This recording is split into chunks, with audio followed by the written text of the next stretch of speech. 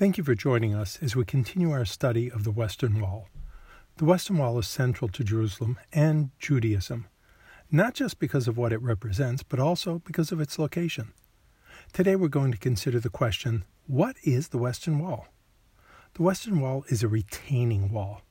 That definition is short and concise, but it does not clarify the issue for many people. Let's consider a hypothetical situation. If you want to build a normal-sized house that you and your family can live in, would you want to build it on the top of a pyramid? Of course not. The pyramid comes to a point, the house would fall off the top. But what if that location was so important to you that you had to find a way to solve the problem? You could cut off the top portion of the pyramid and make a level area. You could build your house on that newly developed flat area. Of course, the top part would need to be much bigger than your house is. If not, when you open your front door, you would be staring down at a very scary drop-off. So you cut off enough from the top of the pyramid to make room for your house and some extra to spare. King Solomon built the first temple at the top of Mount Moriah. The mountain is not particularly high, but it is a mountain. According to Josephus, Solomon had to level off part of the mountain before constructing the temple. When King Herod rose to power 1,000 years later, he wanted to enlarge the temple. Now, when we refer to the temple, it means more than just one building. There's the temple proper, but it was surrounded by several smaller buildings, and there were courtyards. Herod enlarged the temple and the courtyards and made a huge portico. Solomon's royal portico, or royal stoa, was a huge covered porch supported by regularly spaced columns. It was over 600 feet long and had 50-foot pillars. Solomon had already leveled off part of the mountain. But Herod's additions, which were larger than Solomon's buildings, required a larger Temple Mount. He needed more room than what existed at his time. Let's go back to the pyramid model. So, you already cut off part of the top of the pyramid, you build a house. If you decide you want to build a second house on the top of that pyramid that you've leveled off, what can you do? You can level your house and cut off another large portion of the pyramid to make a new level surface. But that means you lose your present house. If you just cut a portion of the pyramid top off, where your house is not located, you'll have more level land, but you will not have the houses on the same level.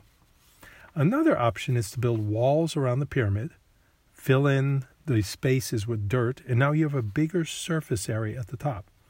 This actually makes the pyramid wider and enlarges the level surface on the top. And this is what King Herod did. King Herod built walls on the western, northern, and southern side of the Temple Mount in order to enlarge it. This resulted in valleys between his walls and the mountain. He then filled in the gaps, the valleys, with soil and stone.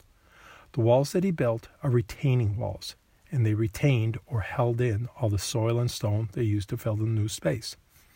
The wall that is on the western side of the Temple Mount is called the Western Wall.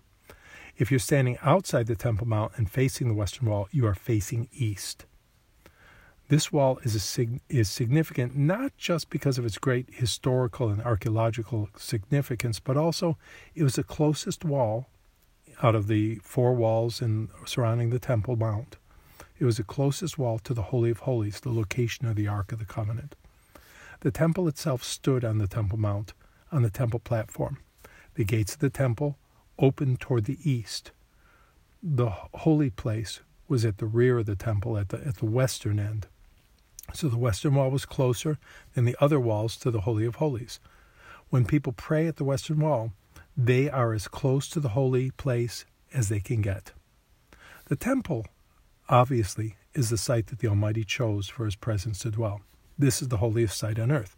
But we presently have no temple, and our ability to visit the Temple Mount is severely restricted, at best, to just a few hours each day. So for generations, people have gone to the Western Wall to pray. It's reported that during the times when we were not allowed into the Old City, people would go to Mount Zion so they could see the Western Wall from a distance. This was the case during the years between 1948 War of Independence and the 1967 Six-Day War. Hundreds of years ago, many Jewish people around the world longed for an opportunity to pray at the Western Wall, even if only for just a few moments. But that was not an option. During the years that the British ruled over the Holy Land, people would risk imprisonment to go to the wall to blow the shofar. We addressed that thrilling adventure in our September 23, 2022 podcast entitled Rosh Hashanah Part 6, The Sound of the Shofar During the British Mandate. Most people in the world will never get the opportunity to pray at the Western Wall. For the majority of those who do get to the wall represents the closest they will ever get to the site of God's temple. Some think that the Western Wall is only a retaining wall. A retaining wall? Yes. But only a retaining wall? No. It is much more. The wall is the world's connection to what will be the house of prayer for all nations.